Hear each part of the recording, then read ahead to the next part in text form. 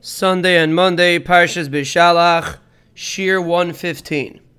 There was a bocher that was by the Chavetz Chaim, and he went to the Chavetz Chaim and he told him he wanted to go back to America.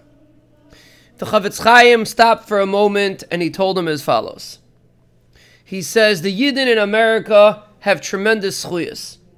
Tzedakah and chesed, they saved many nefashis and they are mechazik many moistes hatayra.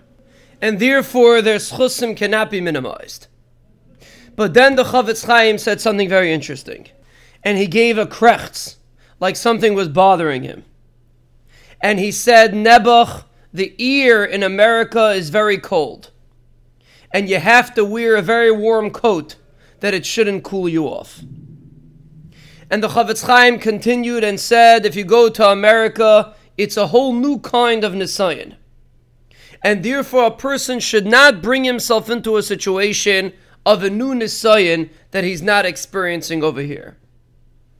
Even though over here in Radin in Europe, there's a very cold situation also. Lately it became cold.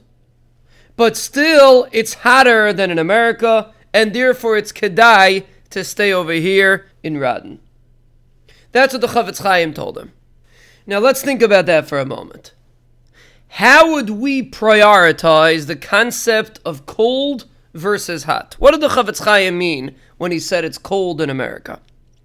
He meant the attitude towards ruchnius is not with a fire, is not with a chiyas, is not with the same gishmak as it was in Europe. And therefore he told the Bacher that even though there are many nisyayinis in Europe, but it's kedai to stay in the nisayon that you're in and not to enter a new nisayon of being in a cold situation. And you have to warm yourself up, so to speak, in Avodas Hashem. That's what the Chavetz Chaim said. And that's the lesson for us. We have to realize the importance of injecting heat, of injecting excitement in our mitzvahs and our Avodas Hashem.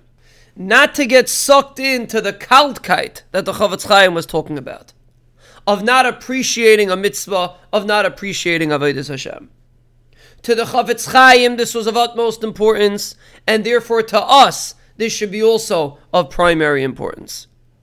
To try to develop in our homes, in our families, a fire, a gishmak, a chiyus in Avodas Hashem. And when you get excited over a mitzvah, over Avodas Hashem, the Rebbeinu Shalom Kaviyachol also will get excited to send you bracha and atzlacha. The Rebbeinu Shalom responds to us the way we relate to him in our Avodah. And therefore, if we approach the Rebbeinu Shalom with chiyus, he will Be'ez Hashem respond with chiyus.